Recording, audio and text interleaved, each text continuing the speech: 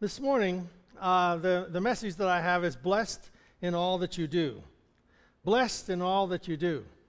Now, we can think of things that didn't seem so good at the moment or at the time. And as we look at Deuteronomy chapter 2, verse 7, we find that for the Lord your God has blessed you in all that you have done. Imagine where I got the title. Blessed you in all that you have done. He has known about your wanderings through this great wilderness. These 40 years the Lord your God has been with you. You have lacked nothing. So here we are saying you are blessed in all that you have done. Well, wait a minute. We've been wandering around in this desert for 40 years. Well, we think, well, that's kind of a question. Is God meaning that He has been blessing them while they're in the wilderness for 40 years? And the answer is yes. He is blessing them in the wilderness for their 40 years. Well, it isn't God's fault that they're in the wilderness. It's their fault. It's like stepping into a trap and then saying, oops, now how do I get out of it? And then the pain that follows, God, why do I have pain for this? Well, don't step in the trap, okay? There was a picture of an owl that was caught in the soccer net down at the ball field. And, how did it get there, we don't know, but we know that it was there, and they had to go in and cut the netting to get it out.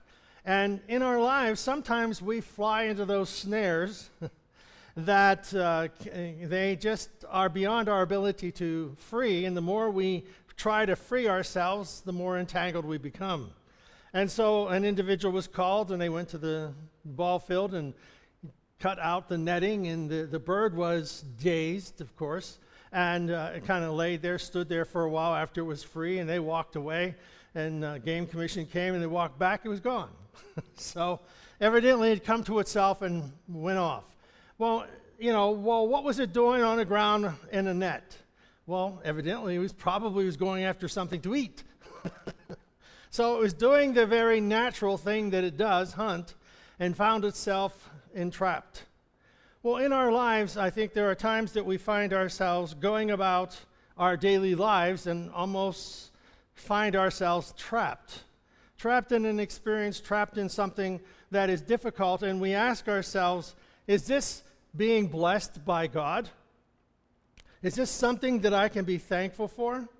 Well, the challenge is God says all things work together for good. So the challenge is for us to have enough faith to see beyond the challenge, beyond the bad that we're looking at. So looking beyond the net that the bird was caught in was a person who made a phone call to another person who came and released it from the net.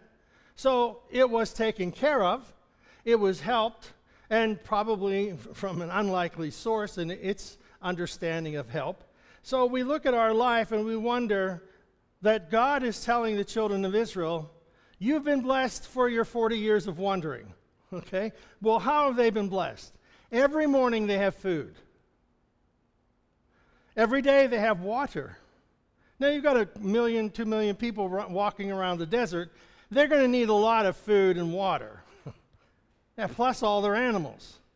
So the desert is not a place where you wander around and exist. They call it a desert because everything has deserted it. Okay? So it's a desert, deserted. There's nothing can sustain itself there. But the children of Israel, they lived there for 40 years under a cloud by day, and the cloud by day protected them from the sun. The pillar of fire by night. They had their heater on every night. They were warm every night because what's the characteristic of a desert? Hot in the day, cold at night. God protected them in their 40-year experience, their 40-year excursion to the beach. They just couldn't find the water, It's got to be around here somewhere. They keep walking for the beach, It's like people trying to sell you beachfront property in Arizona. Lots of sand, just can't find the water. So the wilderness is a place that people don't go there to live.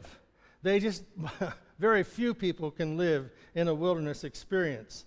but we find that God, in his taking the children of Israel from their captivity, 400 years they spent in captivity in Egypt, and what would make an experience worth leaving?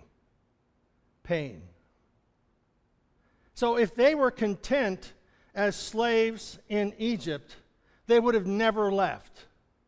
And even as bad as it was, and God delivered them through the plagues and through the from the plagues upon the Egyptians, and then through the Red Sea and out into the Promised Land, even as bad as mighty as God's deliverance was, many of them wanted to go back. Because it was safer to be a slave than it was to be a free man in the desert, with a promise that they would have a home sometime.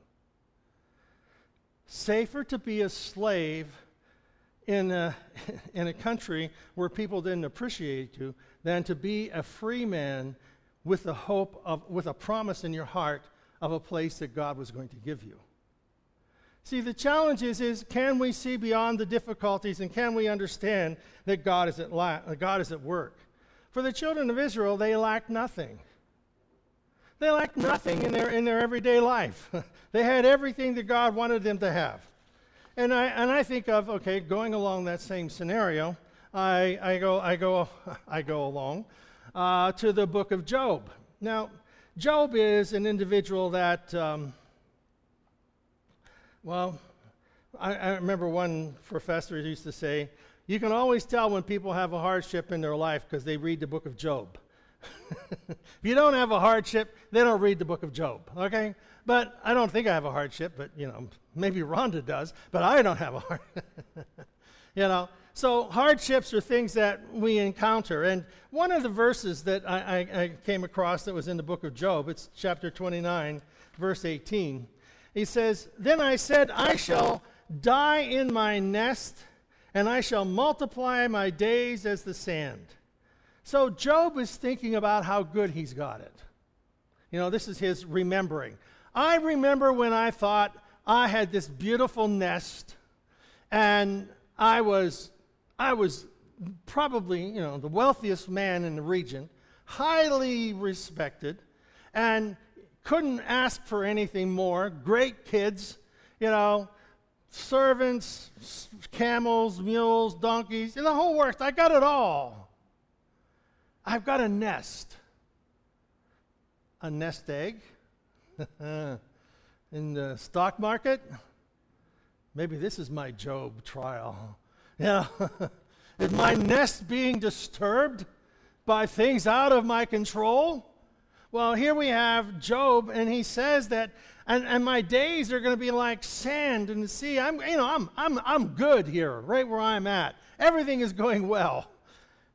That's what he was remembering. But then we know that he was, going to his prosperity. Job was prosperous, going well. Nothing he thought could have happened that would take away this nest egg, this wealth that he had. Well, we know in the story of Job, everything goes away in a day. All of his wealth, people come in, steal it, take it away, kill the servants. It's all gone, wiped out. Even his family, his children, seven sons and 3 daughters are killed when the house collapses in a mighty storm. And so Job has lost everything. And his wife says, curse God and die. Now, she's not a bad woman. It's just that she's in grief. She's lost all of her children. All of her children has died. That's hard. And, of course, who are you going to take it out on? The guy and his God that he talks about all the time, and you can't see him anywhere. So, something uninvited. And that's I remember we would do workshops at the hospital. And I would do them, and we'd talk about how do people become aware and help be volunteers and help people who who have cancer or who have terminal illnesses. And then when it started, one of the ways we'd started off was that something uninvited has come into your life and taken your hope away. Now, how do you want somebody to support you? How do you want somebody to approach you? Well, it'll be better someday. You got to buckle it up. I don't know. I can't buckle it anymore. You got to buckle it up, put your nose to the grindstone. You got to push. Those don't count anymore. Those types of ideas, those types of things don't work. Because this is not a having a bad day feeling. This is my life is coming to an end feeling. And what do I have to do? Well, Job, we find that this is what happens with Job. Something is uninvited has come into his life and taken everything that he possesses except his faith. And his faith in God is such that, now there's no written documents that Job can rely upon. Job has to rely upon what he knows of God in his heart. And this is where, all that we talk about, all that we sing, and the words, the scriptures, and the sermons, what is in your heart that you know about God? See, it's what's in your heart that develops the character that gives us the stamina to continue on in our walk with God. It's not an easy thing because sometimes things go wrong. Sometimes things happen, and for Job, we see that he was a rich man. He was probably he was the wealthiest man of his time. He had, just if you list through that, and I didn't bother to look up what he would be worth today, but he was certainly a multi-billionaire in today's economy. He was a family man. He was widely known. His character was blameless. This is the thing about him. He was blameless. He was upright. He feared God. He shunned evil. He had put his trust in God for the redemption and faithfully lived a life that was honoring God. So, as a man of integrity. So the question then that is raised is one that perhaps he even asked himself or could be asked by anyone. Does Job serve God with a pure motive? Or is he in it only as long as the blessings come? See, and I get the opportunity to talk to lots of people. And in talking to people, it's like, well, if you have to believe the gospel or the message that God blesses his people, and if you don't get the blessings, you don't have the faith. All that kind of stuff. Well, we find that, do we serve God because of all the good things that come into our life? And this is what the question comes to God by Satan questions God. He only serves you because you give him everything that he wants. Well, problems come in different ways. They come in different degrees of difficulty. Are there problems to prove to God something about us? Is somehow God doesn't know how we really are on the inside, so that's why you have problems? Well, the answer to that is no. He knows more about us than we know ourselves. Second, are there problems to teach us the sovereignty of God? God is sovereign above all things. He is going to do what he pleases. And that's true. But we have to know the character of God. It pleases God to bless us, protect us, help us, keep us, and to continue to grow our life and to grow us in our knowledge of our Lord and Savior Jesus Christ. Are the problems, are they for our benefit, that we might see and understand God more completely? Are they for someone else's benefit? I used to get that a lot. Well, I'm suffering because somebody else couldn't take it and God gave it to me. Whoa, what a God, huh? Going to sign up for that guy. No. How can you have such a faith? And then I remember the one lady, I know I've used this story before, but I'm old, so I repeat things. Anyhow, the lady fell and broke her arm, and I was talking to her, and she says, I said, well, what happened? She said, God pushed me. Yeah, God pushed me. Oh, okay. I didn't explore that, but, she was standing there and she fell down and broke her arm. God pushed her. Okay? So after being there for a while and was going to leave, and I said, well, is there something you want me to pray for? She said, pray that God would heal my arm. Wait a minute. Didn't you just tell me he knocked you down? Now you want me to ask him to lift you up and feel... What kind of a God do you have? And you see, our difficulties and our understanding and all these things come for a purpose, and it's basically to help us know the character of God. Understand the character of God and understand the grace and mercy of an eternal God who loves us and provides for us, and so that we can see more clearly how much he loves us and his grace and mercy is towards us. So we are blessed in all that you do. Blessed in all that you do. Does that fit for the life of Job? Well, we have to understand also, Job's trials were only for a period of time. They weren't for a lifetime. They were for a period of time. Although it was a very difficult period of time, they were for a period of time. So God has not given us a life. He's going to punish us our entire life, and when you go to heaven, you'll be happy. No. God is with us, and he gives us a purpose. And nothing is without a purpose, and everything brings us a level. Imagine that. Everything brings to us a level of understanding.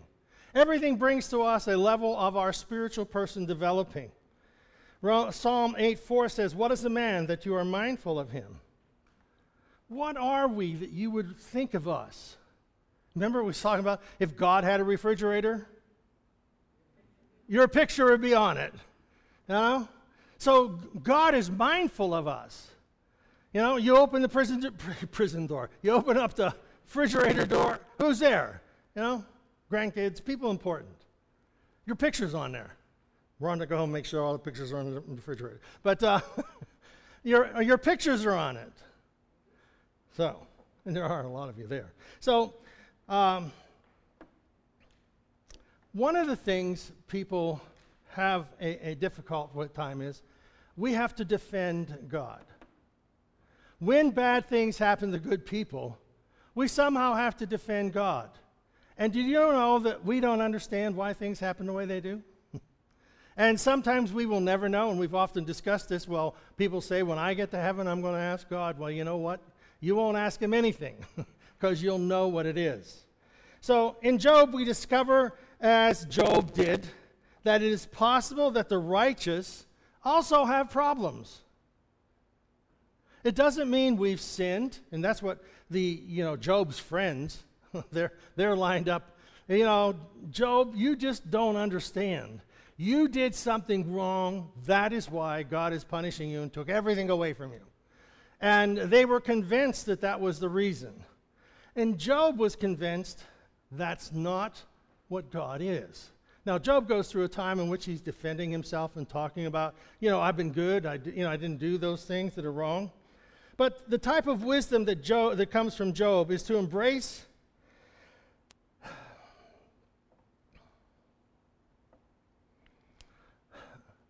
that he could embrace the promise that he understood in his heart. And so, what is the promise that we understand? We understand that he loves me. We understand that he will never leave us nor forsake us. We understand that all things have a way of God has a way of making all things fit into a divine pattern for good. So there's a lot of things that we need to understand that problems cannot, should not, never be permitted to take away.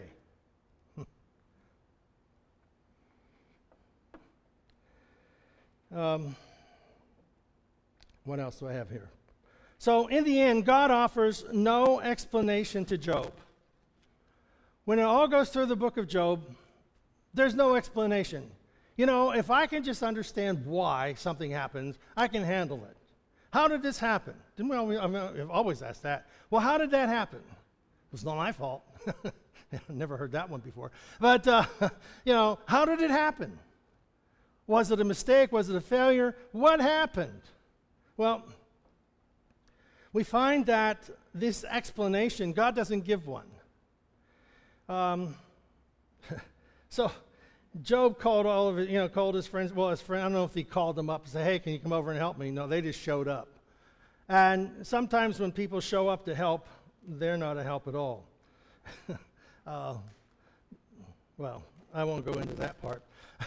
Had a number of experiences where people, I'll tell you this one. It's in my book, if you want to read it sometime.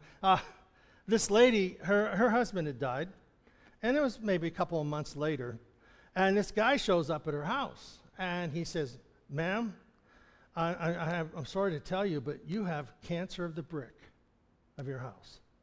And half of your house is just infested with this cancer. But if you'll let me, and for $20,000, I'll take care of it and save your house. She goes, oh, cancer of the brick. Oh, so she goes to the bank, withdraws $20,000. Guy power washes the side of her house. Okay? All right, so it's not enough. About 2 months later, he shows up again.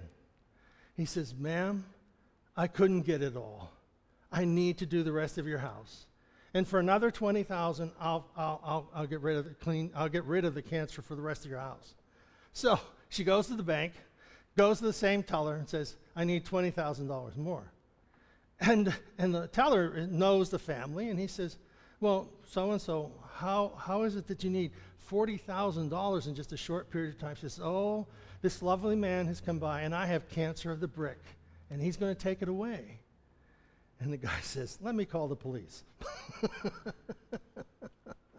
There was no cancer of the brick. It was just dirty. And so he just power washed the side of her house and was going to charge her $40,000 to power wash the side of her house. People try to take advantage of other people's pain. And people try to interfere, fix what goes on in the painful process of life, that you've got to have an answer for it. And I remember a situation where a lady, she had cancer, and this was my first experience at it, so this was 7 years ago. And young woman, beautiful child, husband, and she's dying with cancer. Well, there was a group in town that they prayed for this individual that was sick. And whenever she was dying, they came and said, God healed her of her cancer. She won't eat, so she's starving herself to death. I thought, you got to be kidding me. You're going to go tell the husband that God healed his wife and that she starved herself to death. You see, when people can't make the sense out of what's going on in life, they will make up things. Job's friends were the same way.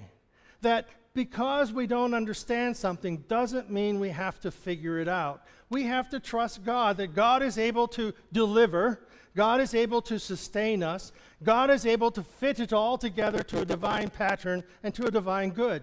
Now, do we see it? Not all the time. Do we understand it? Half the time, 90% of the time, no. But that's not the point. The point is, do we trust him?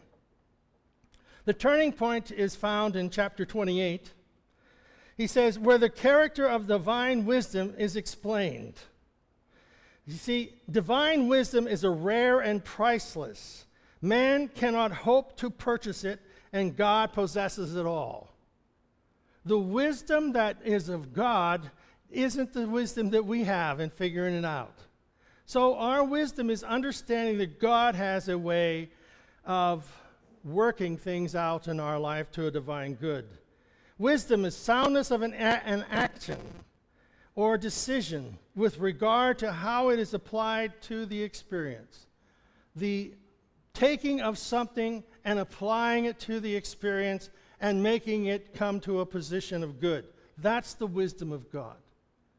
The wisdom of God, the wisdom of man is foolishness compared to the wisdom of God. You know, when Jesus is here and he's talking about his life and talking about being the Messiah and the Son of God and, all these types of things, they all thought he was nuts because it didn't fit within the framework of their understanding. So, can we allow ourselves to rest in the presence of God? Can we allow ourselves to not worry, but to have faith? God is capable of doing more than I could ever ask or think. And He does love me. And He is capable of raising the dead, opening the Red Sea, manna from heaven. He's able to heal blinded eyes, the lame walk, they hear the gospel preached to them. There's nothing impossible with God. So Job is there looking at all this stuff, and in chapter 42, verse 1, it says, "Then Job replied to the Lord, I know that you can do all things." So this is the summation of all the problems and all the advice and people telling him how bad he was and God was punishing him and all this stuff. There was no preacher on Sunday morning to tune on in the Camel radio. And so he says, I know that you can do all things. It's kind of like what we have in the New Testament. All things, nothing is impossible with God, He says, I know you can do all things. No plan of yours can be thwarted. Anything that you plan cannot be stopped. You ask, verse 3, who is this that obscures my counsel without knowledge? He's asking Job, why are you trying to cancel out what you know about me? I think that's for us. Why would we try to cancel out what we already know? See, don't allow the truths that you possess in your soul, your heart, your mind, do not allow those truths to be canceled out by any event in life. No event is greater than the truth of God's word. And God's word, heaven and earth will pass away, but my word will never pass away. The word of God is going to last forever. The events that come and go in life will come and go, but they should never be used to prove or disprove the love of God. You ask, who is this that obscures my counsel without knowledge? Surely I spoke of things I didn't, this is Job talking. Surely I spoke of things I did not understand, things too wonderful for me to know. I was talking about things I didn't understand. You said, listen now, and I will speak. I will question you, and you shall answer me. Job says, my ears have heard of you. Here's the key. But now my eyes have seen you. And everything is all right. No explanation. No why this happened. No why that happened. Why this people came and raided your town. Your children were killed. None of this. No explanation. He says, I see you. Now my eyes have seen you. Therefore, I despise myself. I really look foolish about my arguments that I was saying. And I repent in dust and ashes for being so short-sighted in understanding your greatness. What I had is nothing compared to what I have in you. That's what we are. Nothing can compare to what I have in Christ. Nothing. And Job says, I see him. And also Job also says that whenever the worms have consumed my flesh, yet in my flesh, with my own eyes, I will see God. He believed in the resurrection. But here he isn't dead, he's alive, and he sees and he understands God. So, we don't have to look at things to try and determine who God is. we allow the Word of God and the Scriptures and the Holy Spirit to speak to our hearts that God is, and I am His. That there is nothing impossible with God. That God will never leave me nor forsake me. That all things will come to a good conclusion in God. No event, nothing, no trouble, no disease, nothing should ever interfere or cut off those promises, because they are yea and amen. They are yes, and so shall it be. That is God's word. And when we see God in His word, we rest at ease knowing everything is good. Whether I live or die, I belong to God. Everything is good. And I will praise Him, for I am fearfully and wonderfully made. God has created the universe, the stars in the sky. He's created all things, and He has created me and you. And we are the most important thing in all of His creation. Because it's you and I He created to live with forever. So poke somebody and say, get used to it. Get used to it. I'm living with you forever. Yeah, so, amen. Father, we thank You for Your word. We thank You for the truths of Your word, that no experience can cancel out the knowledge of who You are and what You have given to us. Let us see You as Job did. Our ears hear of You. But now, Lord, we see You. We see You in Your word. And we thank You for that revelation. In Jesus' name we pray. Amen. God bless you.